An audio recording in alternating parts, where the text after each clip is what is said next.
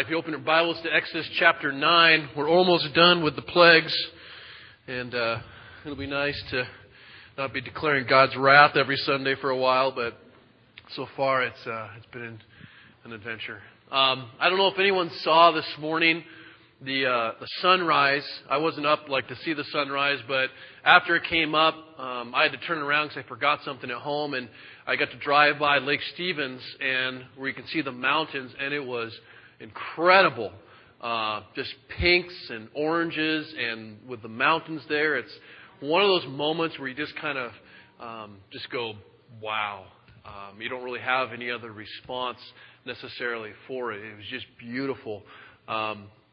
And I remember the old saying that something to the effect of pink sky morning, sailors heed warning, and pink sky night, sailors delight.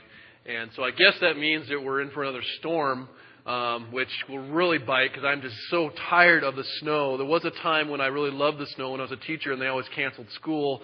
But I'm not so excited when it hangs around for 3 weeks and life seems to stop. But on that note, I do love storms. I'm a huge fan of storms. I only watch a few TV shows because I play a lot of Wii now. But I only watch a few TV shows. And the other than Lost, which begins January 21st, in case you're wondering, huge fan. And I spent some time like a nerd on YouTube the other day looking for lost secret videos because they do post them there. And yeah, that's nerdy. So the other show that I occasionally watch is a show called Storm Chasers. I don't know if you've seen Storm Chasers, but I have this weird attraction to storms. But these guys and girls go around in cars and they chase storms throughout the Midwest generally. And they see a storm and they have all their internet stuff hooked up, and then they drive right into them. And they say, I guess they're scientists, I don't know, but they say they're there, for science and to figure out what makes the storms and how to predict the storms so that they can protect people from the storms. But they really all just look like a bunch of adrenaline junkies that drive straight into the storms. And I would love to be one. I'm a big fan of rain and stormy weather.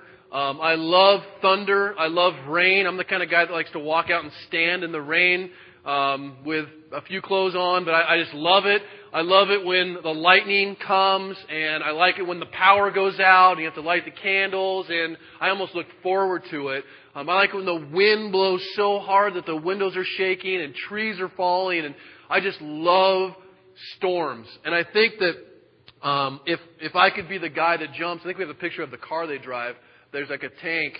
If I could be in that thing and just drive right into the storm. I mean, they're not really protected by that thing, I don't think, but it would be so exciting for me because I really like that kind of weather, and I would do it in a second if I could. Kind of like if you could go to the moon. Like if they said, hey, you want a trip to the moon? I'd say yes. I wouldn't even hesitate. I'll go. It might be one way. Okay. I mean, that's exciting to me. So I think the attraction for me at the core of a storm is just the sense of just awesomeness. Like Kung Fu Panda, pure awesomeness. And it's just like, awe, I think, is the only word to describe it. It's just that feeling you get when you see the beautiful sunset, or sometimes the birth of your child, or big explosions. Another show that's called Destroyed in Seconds, I think, that has just like big explosions of stuff, and you just kind of go, yeah. I mean, it's just like cool. It's like the kid with fireworks. He just blows up stuff. Why? Because you can. That's why we do that. So I like that. It's just sometimes those great storms fill me with so much awe. And awe is I think the best word I can use to describe it. I don't like to use the word fear, although I'll use that a lot today, because fear has kind of been hijacked to just mean like scared. And I'm not scared of the storms. I'm not scared to be struck by lightning. I figure if I get struck by lightning, I am meant to die. I mean, that is something I have no control of, and it's gotten close. I mean, within like 100 feet, it was close. But God wanted me not to die that day. But I'm in so much awe of the power and the beauty of these storms. And sometimes I just sit there and go, I have no words. And I think that Awe, well, I'll tell you the definition I'm going to use. And awe is partly this emotional and partly intellectual response that fills us with a little bit of dread, just a little bit of reverence and respect, and a lot of mystery and wonder. And it's so much so where you see these things and you, at least me, you want to be closer to them. You kind of want to, you're drawn to them. And that's the feeling of awe that creates in us. And Psalm 19:1, a very well-known psalm, says that the heavens declare the glory of God, and the sky above proclaims His handiwork.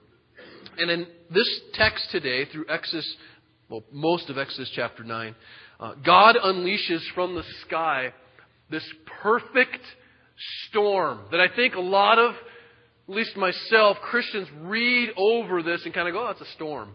And they don't really dwell on the size and the massiveness and the awe-inspiring nature of the storm. And it is intended to demonstrate, God says, quite frankly, His power.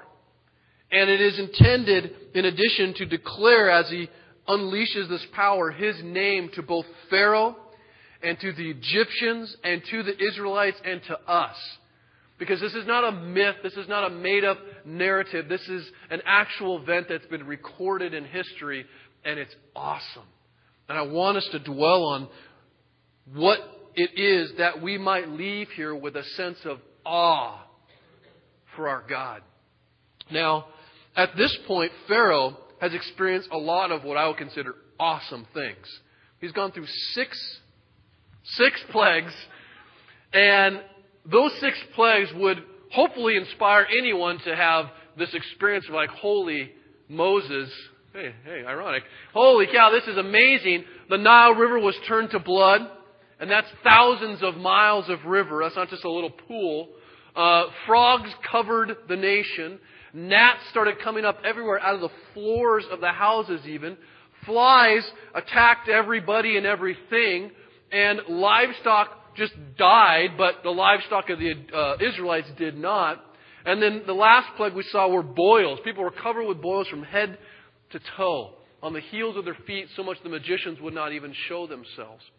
And so, throughout all these plagues, what we see, though, is not only this power of God, but a God who, ironically, is very slow and patient to punish or end this nation and destroy the nation. He, in fact, tolerates this nation for some time and giving them opportunities to repent. And as He does that, as He unleashes His wrath and His power, at the exact same time, according to Romans 9, He does it to not only declare His justice, but to declare to those who love Him, in this case the Israelites and all Christians, how rich and glorious His mercy is for those whom He loves. And so we're going to read in Exodus chapter 9, and then hopefully we'll explain to you a little bit in detail what this storm was actually like, and you will just be blown away, because I've just been thinking about it and wishing that I was there to see it. So it's kind of one of those things when you go to heaven, like, okay, Lord, show me, like on the cloud TV, like how like the world was created. Like, show me that. Like, what happened to the dinosaurs? You know, you just want to see that stuff. So hopefully He has like a little Blu-ray up there and we can like flip through it. So verse 13 in Exodus 9 is where we're at. We'll read the rest of the chapter, and it will kind of give us a context for the whole story following the boils that had happened. Verse 13 says, "Then the Lord said to Moses, 'Rise up early in the morning and present yourself before Pharaoh and say to him, Thus says the Lord, the God of Hebrews, Let my people go that they may serve me. For this time I will send all my plagues on you yourself and on your servants and your people, so that you may know that there is none like me in all the earth. For by now I could have put out my hand and struck you and your people with pestilence, and you would have been cut off from the earth.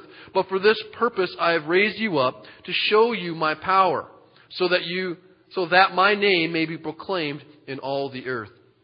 You are still exalting yourself against my people, and will not let them go.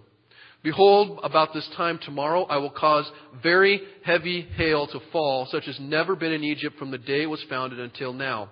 And now therefore send, get your livestock, and all that you have in the field into safe shelter, for every man and beast that is in the field and is not brought home will die when the hail falls on them. And then whoever feared the word of the Lord among the servants of Pharaoh hurried his slaves and his livestock into the houses.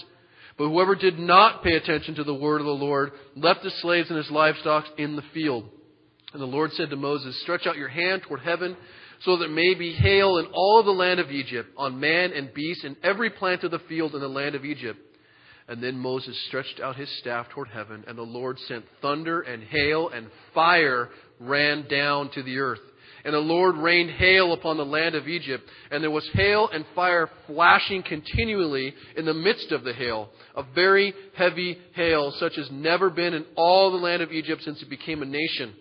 And the hail struck down everything that is in the field in all the land of Egypt, both man and beast. And the hail struck down every plant of the field and broke every tree of the field.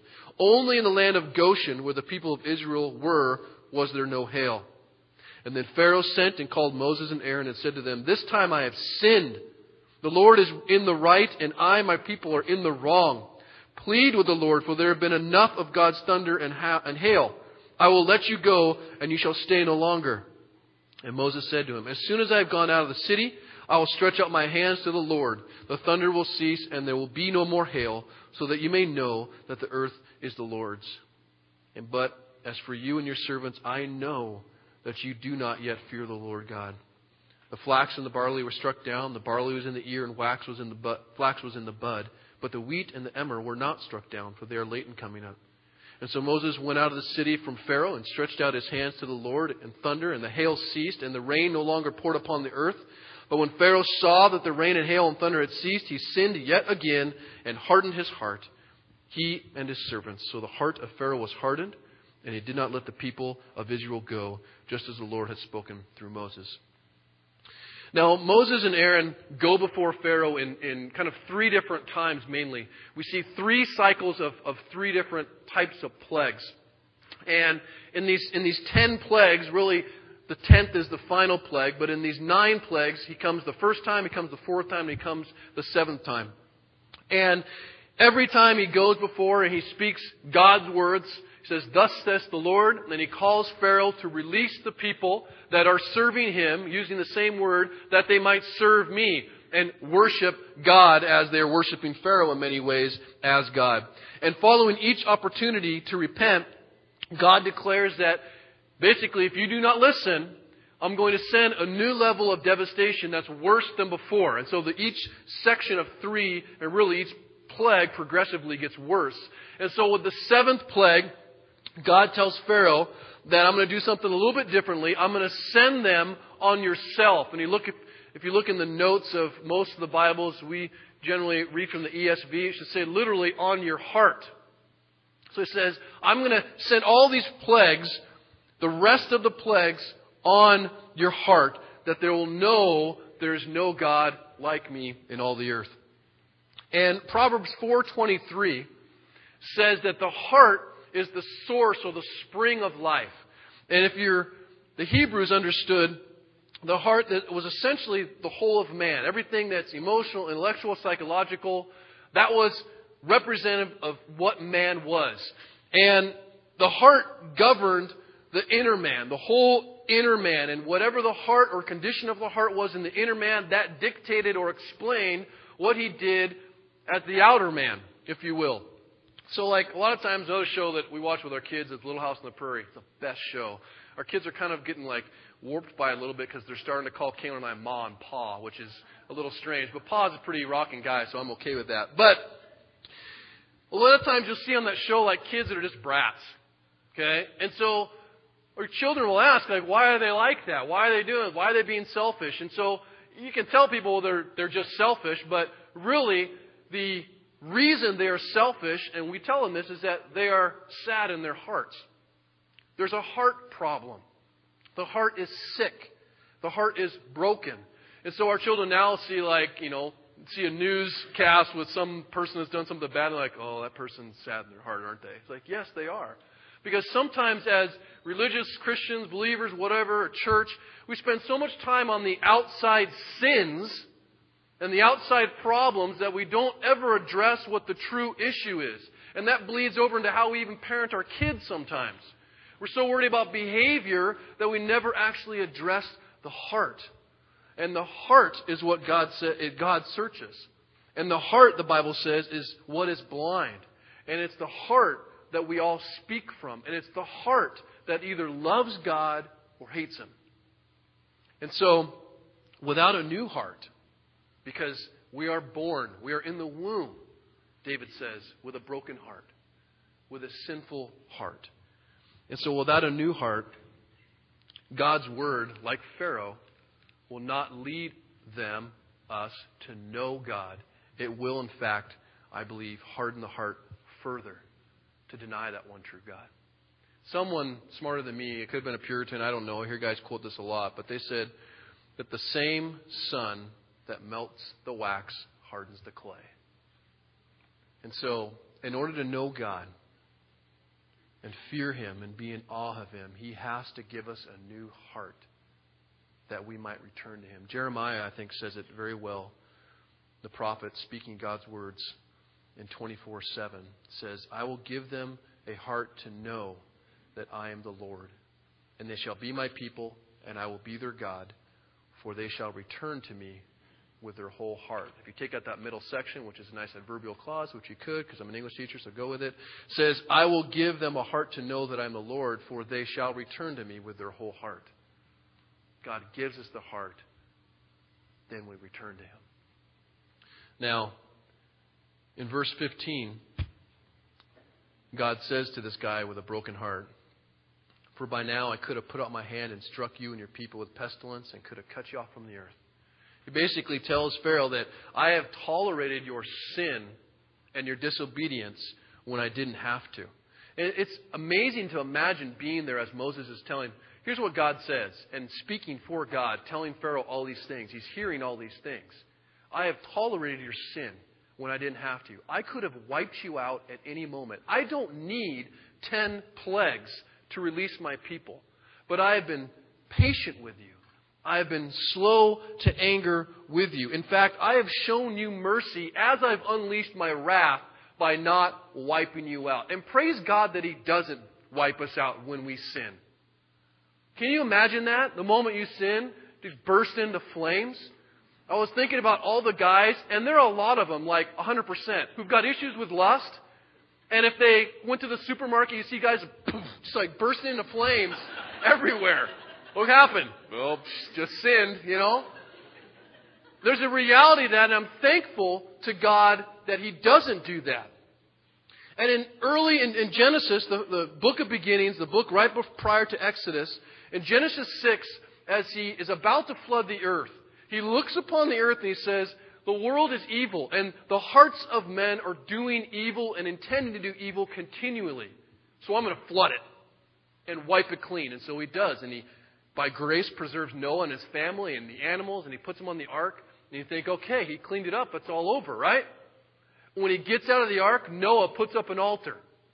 And he worships God, thanking Him for what He has done in saving them. And here's what he says. After they get out of the ark, the Lord smelled the pleasing aroma. The Lord said in His heart, I'll never again curse the ground. Puts a rainbow in the sky. Woohoo! For the intention of man's heart is evil from his youth. It's still evil. It's still intended towards evil. And I think that we don't actually believe that. The world doesn't talk like that. We don't recognize that we are evil and broken. We have arguments all the time about, are you born good? Are you born evil? Are you born clean slate? We make light as a result because we don't view ourselves as those rebellious brats. We make light of our sin and we don't see the mercy that God gives us by not ending us. Now the plagues are merciful in the sense that He doesn't cut off Pharaoh, which He could have ended the nation at any moment if He wanted to. And each plague then is another opportunity to repent. And another, and another, and another, and another. But eventually, those anothers, which isn't a word my wife tells me, but those another plagues will end.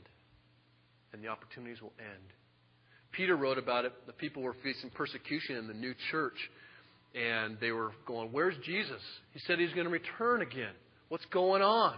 Why isn't he here? All these Christians are dying.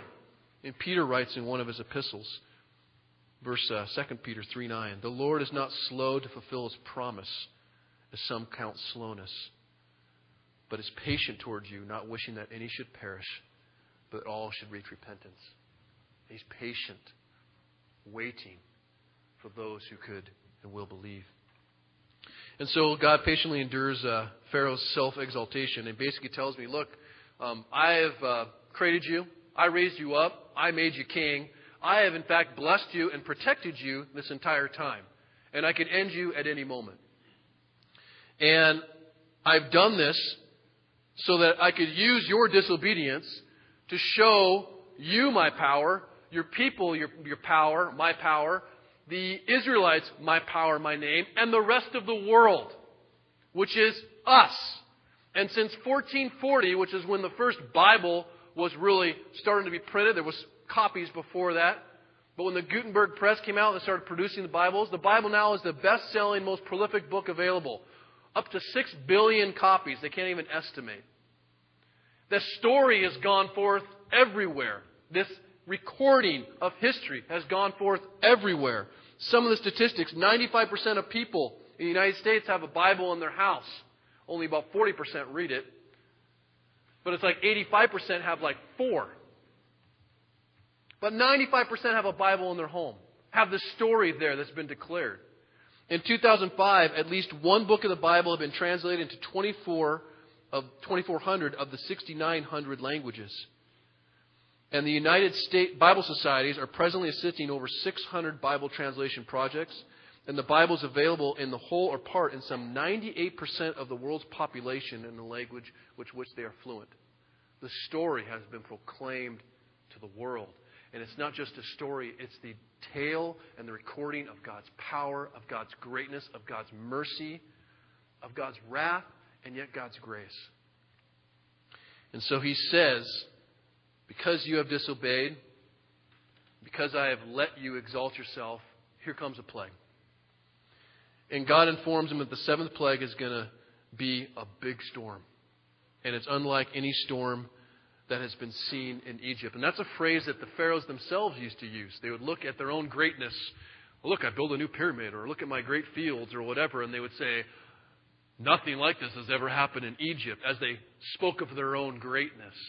And so God says, well, there's a storm coming, and it hasn't been seen in Egypt since its foundations and nation. And at this point, if it's about 3600 BC when Egypt was founded, and this is about 2,000 years past that. So about 2,000 years, they have not seen a storm like what's going to happen. And they have seen some hailstorms and some precipitation. Around Cairo, the average was approximately about 2 inches of precipitation per year, which is not a lot for people in the Northwest. It's nothing, okay?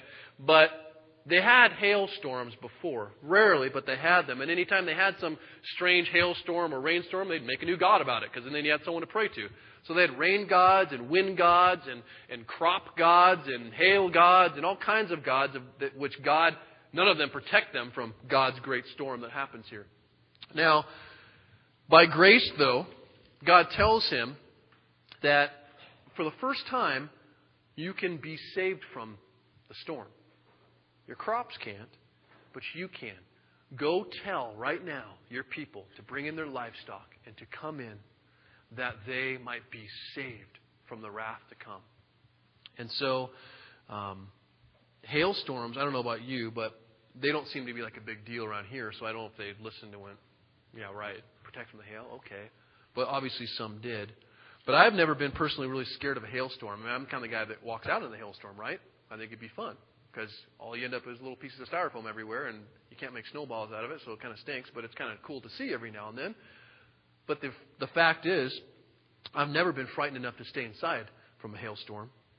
And this storm was supposed to fill Pharaoh, the Egyptians, and the Israelites all with a sense of awe. For a moment, they realized how small they were. Well, so here's what happens. Verse 24. There was hail and fire flashing continually in the midst of the hail, a very heavy hail, such as never been in all the land of Egypt since it became a nation. And the hail struck down everything that was in the field in all the land of Egypt, both man and beast. And the hail struck down every plant of the field and broke every tree of the field. Now, throughout Scripture, there's lots of hail, not a lot, but there are several times where hailstorms occur. And they never go into description about them necessarily. They just say as part of God's wrath, this hailstorm occurred and damage was done. So in this case, though, they have what's called heavy hail. Now, the hail that I remember, and maybe you remember, is anything but heavy. It was always small and teeny. And so I started doing some research about hail across the nation. And in the Midwest, there are several hailstorms. Maybe people who have been there know about that, where hail can get pretty big, like size like an inch across. So you're talking about a little smaller than a golf ball size. And there have been recordings of hailstorms in our country and in Europe that they're like softball size. So that's pretty darn big of hail. It's like a big chunk of ice falling from the sky. Now, the biggest piece of hail, I think we have a picture of it. It says like hail, yeah. And that's not the biggest, but the biggest piece of hail to fall in the United States was 7 inches across and 18 inches around. So it's approximately the size of a volleyball, about maybe a deflated volleyball a little bit. And it weighed just under 2 pounds. Okay? So that's pretty serious hailstone. And at that time, it fell into homes, crashed through roofs. And this wasn't like all of that hail was that size. It's in the midst of a hailstorm. You've got like, a couple of those size. And it caused damage, breaking windows on cars, denting the tops of cars, those types of things. But that's nothing. Okay, that's like a little whisper in the wind compared to this thing. Now, if Revelation is the only other place where they record a hailstorm as part of a plague, and I realize that Revelation is very apocalyptic in that maybe it's going descriptive, hyperbole, and using exaggeration, but we're going to go with literal today because it's fun. And Revelation 16:21 says this about a plague, and if you look in Revelation 16, it has kind of a very similar pattern it follows for the plagues in Exodus as part of the end times plagues. It says, and great hailstones, about 100 pounds each, fell from heaven on people. And they cursed God, I guess the ones that were alive, for the plague of the hail, because the plague was so severe. So let's just think about that for a second. If that's any indication, I'm going to say that it's similar. This is a massive hailstorm. So I was trying to go, okay, what is that? Well, 12.5 gallons of water is 100 pounds. But that doesn't even include what the air and stuff it would make, because I'm no scientist, but, how when ice expands, it's bigger than that. So we're low budget here, right? So I made my own hailstone out of, Christmas stuff.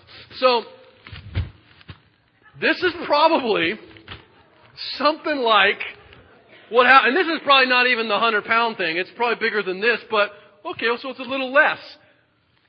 Holy smokes! That's a serious, and this isn't like, one and then a bunch of little ones. All of the hailstones are falling like this, and that would be such a storm that you would sit there and do nothing but be in awe of it. So massive, so destructive, so scared to step outside your home because God says if you stay inside, you'll be saved. So either God is protecting the homes, those little mud adobes or whatever they had, from it crashing through, or He's not inflicting it upon them. Massive hailstones. That's heavy hail. So when you think heavy hail, you don't think like, you're thinking this. Crushing men. Because this is falling not like, they say if you drop a penny off the top of the Empire State Building, it goes in like 6 inches or something like that. Okay. This is a 100-pound hailstone coming from heaven.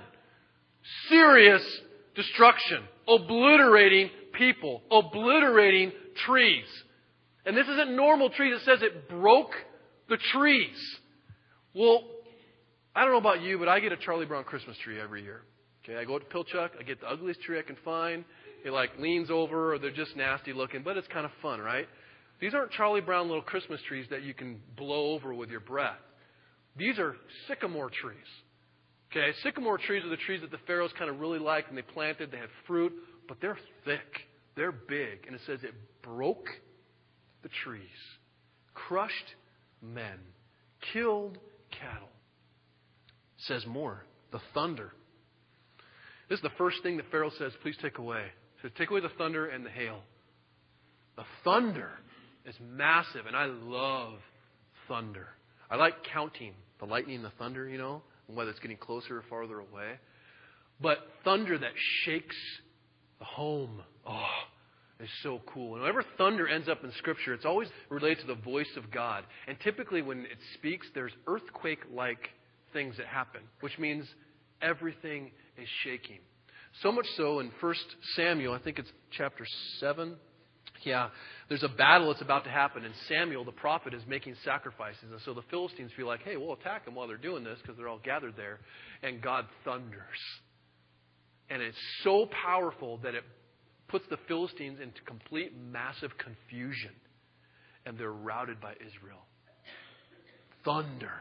So now you got 100-pound hailstones and thunder. And if that's not the worst or the best, in my view, storm, you can imagine, you've got fire, which it could be fire. Most likely we're talking about lightning flashing in between everything, coming down.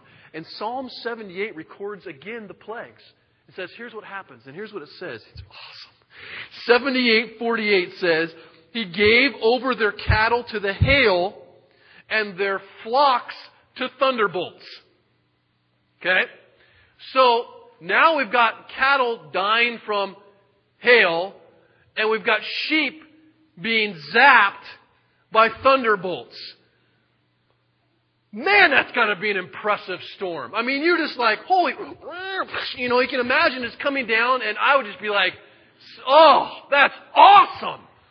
It would be so awe-inspiring of the dread and the respect. And I felt small when I couldn't get my car out of my driveway, right?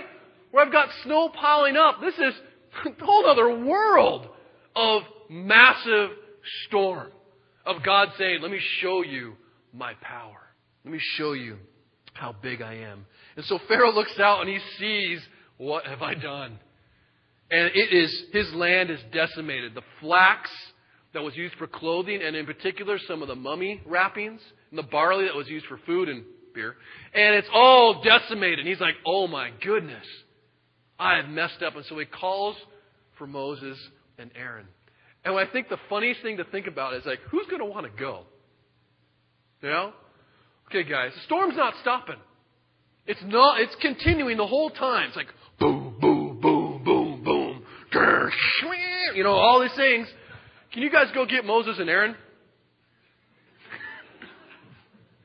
What? And I wonder how many guys they had to send, Send a guy out. Okay, you go. They get to like 4. All right, go again. What? I'll kill you if you don't. Okay. They didn't have a choice. And so they go to get Moses and Aaron. They bring them back in the midst of this storm. And they're probably real close to Moses. Hey, Moses, you stay with me, man. Don't get ahead or far back, right? And they walk all the way up. And notice what Pharaoh says. Something a little bit different, we think. Sounds different. He says, this time I have sinned. The Lord is in the right, and I and my people are in the wrong. So the other 6 times, we'll just overlook those. But this time, I've sinned. Plead with the Lord. For there's been enough of God's thunder and hail, and I will let you go. You shall stay no longer. And Moses says, okay, I will. And he tells him he'll pray for him. But then he adds something that maybe surprises us a little bit. He says, but as for you and your servants, I know you don't fear God. I'll pray. But God's not done yet. He tells him, even though he uses his religious words, that you don't fear God. And he probably says that because he's seen this same scenario play itself out 6 other times. Back and forth. I'm sorry, I'm wrong. I'll let you go, and then he doesn't. And he knows that, as you probably know, and maybe have experienced with people you love, just because someone says they've sinned, just because someone says they're wrong, just because someone says that God's word is right, they could say a lot of things. But unless their behavior accompanies what they're saying. It's hard to believe. Now, there are many people, some I know and many I don't, who do not fear God, but they say that they do. And there are many people who go through the cycle of admitting they're wrong and saying I made a mistake and even declaring themselves sinful, but they don't stop sinning. I think that at the core of it is because they fear something else more than they fear God. Something less than God fills them with awe. Something else's beauty captures them. Something else fills them with dread, or maybe just the dread of losing it. Something else less than God fills them with mystery and wonder, so much they want to go towards it more than they want to go towards God. And it's very easy for us to sit and go, yeah, I know that person. I know how she does and he does. Let's just talk about us and you and me. How do I respond to God? And in this text, I see there's three different options that we have. First one is Pharaoh. And Pharaoh flat out does not fear God. He does not believe in the one true God. Despite what he says, his behavior clearly tells us that. And apart from crying out to God every now and then when the crap hits the fan, he does not care about God. He ignores God's word most of the time. He doesn't even pretend to worship God, the true God. And like Pharaoh, these kind of people are hostile and they're obstinate towards God. And without apology, they worship all kinds of other gods. And some very clearly worship in other religions a specific God.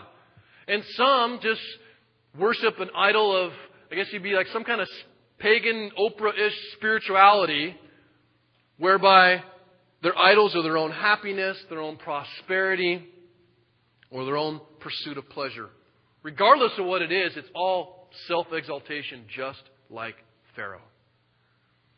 These are the people who indulge themselves, and their authority is their own emotion, their own intellect, their own experiences, which dictate what's right and what's wrong according to the moment of how they feel. And whatever they call God, and I say it that way because I recently watched, there's a girl who was a cancer survivor. It's a incredible story. She was maybe mid-20s. I don't know what she is now, but she got cancer and she changed her lifestyle, and she started an organization called Crazy Sexy Cancer or something. It's an amazing story. It's been very encouraging and inspiring to many people who have had cancer and those who have loved people who have had cancer, and men and women and all kinds. I watched an interview with her, and she was a very articulate young lady. And one thing she said, though, stuck out to me. And she said, you know what? Because they asked her, what one bit of advice would you give? And she's like, well, name something God and use it to find peace. And very much like Pharaoh, God becomes just a tool to be used for your own self-pleasure, not the God of Scripture. In Romans 1:29, it describes these people who do not fear God. And we'll read this and go, well, those people aren't like that. Well, it said they're filled with all manner of unrighteousness and evil and covetousness and malice. They're full of envy and murder and strife and deceit and maliciousness. They're gossips and slanderers and haters of God and insolent and prideful or haughty and boastful, inventors of evil, disobedient to parents, foolish, faithless, heartless, ruthless. And this is where it sounds just like Pharaoh. Though they know God's decree that those who practice such things deserve to die, not only do they do them, but they give approval to those who practice them. Pharaoh, without question, knows exactly what God's decree is. He knows exactly what the consequence is, and he does not care. For some people, they don't fear God. For the other, they're like the servants. And the servants of Pharaoh, it says, fear the word of God, which is a little bit different. They feared the word of God and what he warn them about enough to heed it and to kind of bring their livestock in to be protected.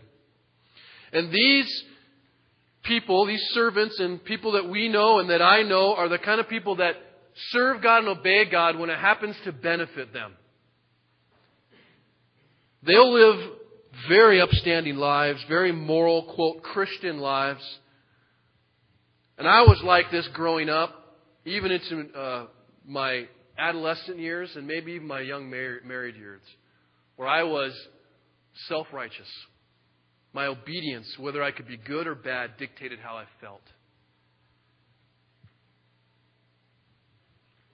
We start viewing ourselves as good people because we do good things when it helps us or when God asks us to.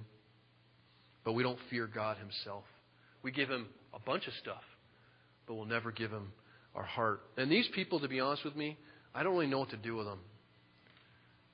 Because they're the people that look and say and speak like they're Christians and they're believers. So as a believer, I go, okay, you're a believer, right?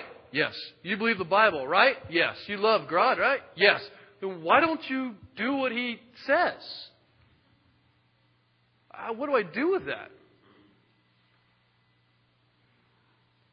And then the non-believers, those who are not Christians or not church, whatever you want to call it, they don't know what to do with them either. Because they see Him and they're like, you're a Christian, right? Right. Well, why does your life look any different than mine? Good question. 2 Timothy 3 says it this way. Because I think at the core of it, they love something else more than God.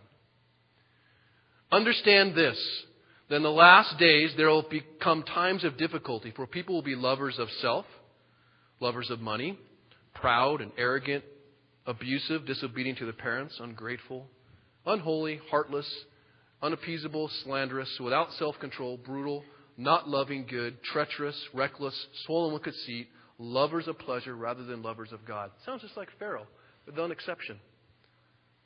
Verse 5, having the appearance of godliness, but denying its power. These are the people who love the label, they love to say, they love to look like they're obeying, but they do not, when it comes down to it, fear God. And then we have what I think is what we all are called to be, which is what Moses does. And Moses is a man who fears God. This is a man for whom God's power and beauty, whose perfections fill him with awe, to the extent that he will deny everything that the world might be able to offer him to follow God. You think about where Moses was. If you ever go back and read the original story, you got a guy who basically says, I don't like this call. God says, go before Pharaoh. He's like, are you kidding me? I'm not going before Pharaoh. I can't speak. I can't do this alone. You're talking about doing something that is impossible. And then when he goes and does it, and it doesn't work out the way he planned, he flat out accuses God of making a mistake and doing wrong. So that's who Moses starts with. And as he unleashes these plagues, you see a man that's completely transformed into someone who fears God more than men, more than what he can see, more than the storm. You see a man who every couple of weeks goes before Pharaoh because God tells him to. That's the only reason. And he goes before Pharaoh and he declares him the exact same message of repentance that he's heard for the last 6 months and hasn't responded. Because God tells him to. And he tells him there's more devastation coming because God tells him to. Knowing that, and we forget this, Pharaoh could kill him with a word anytime he wants to.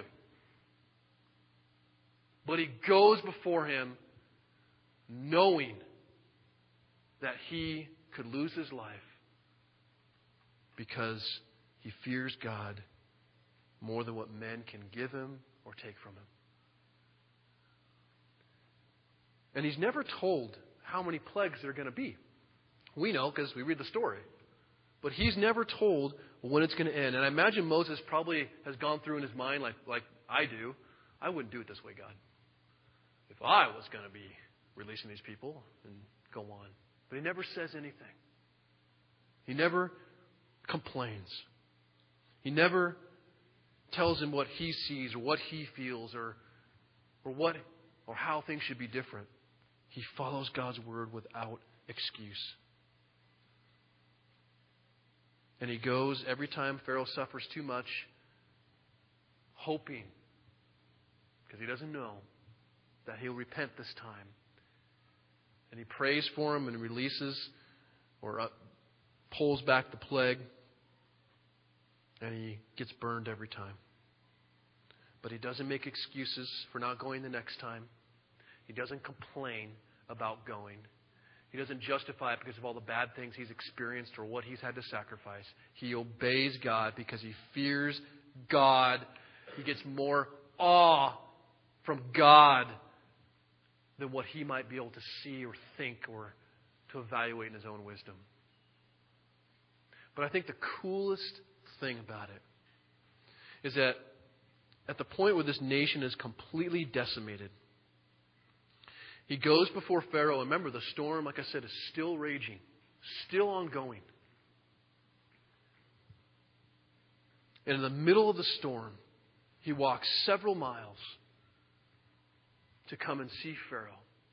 And when he's going to go plead, he says, I'll plead, but I'm going to go outside the city first.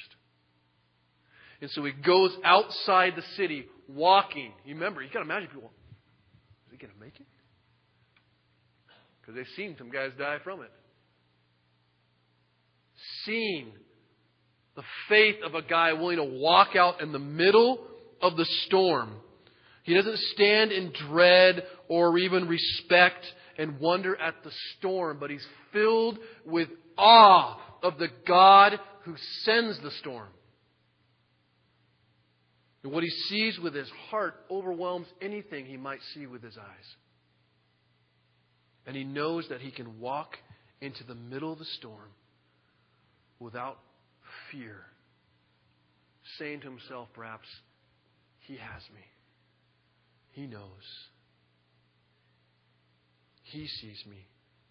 I will be still and know that he is God as the storm is raging. And I have to ask myself, do I fear God like that? Do I fear God like Moses did? Jesus himself warned us, and we'll close on this, about fear. In Matthew chapter 10, he says this, verse 28 and a few after that. Do not fear those or what can kill the body but cannot kill the soul. Rather fear him who can destroy both soul and body in hell. Are not 2 sparrows sold for a penny, and not one of them will fall to the ground apart from your Father? But even the hairs of your head are all numbered. Fear not, therefore, you are of more value than many sparrows. So everyone who acknowledges me before men, I also will acknowledge before my Father who's in heaven. And whoever denies me before men, and you can deny with much more than words,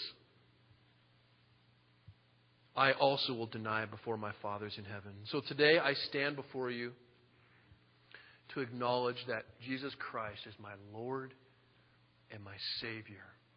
And I am in awe of his beauty and his power and his justice and his love.